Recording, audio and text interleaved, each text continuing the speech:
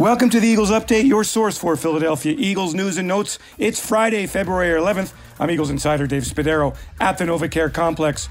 On Thursday night, former Eagles head coach Dick Vermeil was named to the 2022 Pro Football Hall of Fame class. He'll be inducted this summer in Canton, Ohio. Vermeil was the Eagles head coach from 1976 through 1982. He took the Eagles to Super Bowl 15 during the 1980 season. He also coached the Rams to their Super Bowl victory in the 1999 season and coached the Chiefs to an AFC West title in 2003. Vermeil coached for 15 years in the NFL.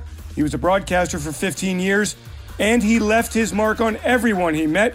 Former Eagles quarterback Ron Jaworski says the reason Vermeil was such a success as a head coach is because he cared about his players. He cared about people.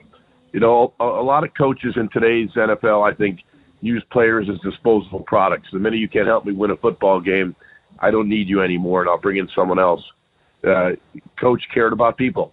When they left the game, when they left the Eagles, the Rams, the Chiefs, he would still reach out to the players all the time to see how they're doing, how their families are doing. So I think he respected the game and he respected the players for being players and cared about them as human beings. The Eagles have been on quite a run as far as the Pro Football Hall of Fame is concerned.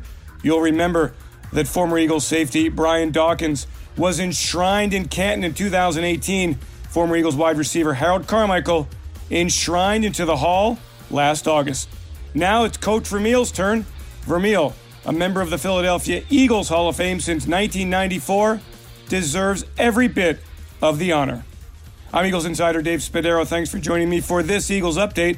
Have yourselves a great Eagles day. Fly, Eagles, fly, and go Birds! Eagles Entertainment.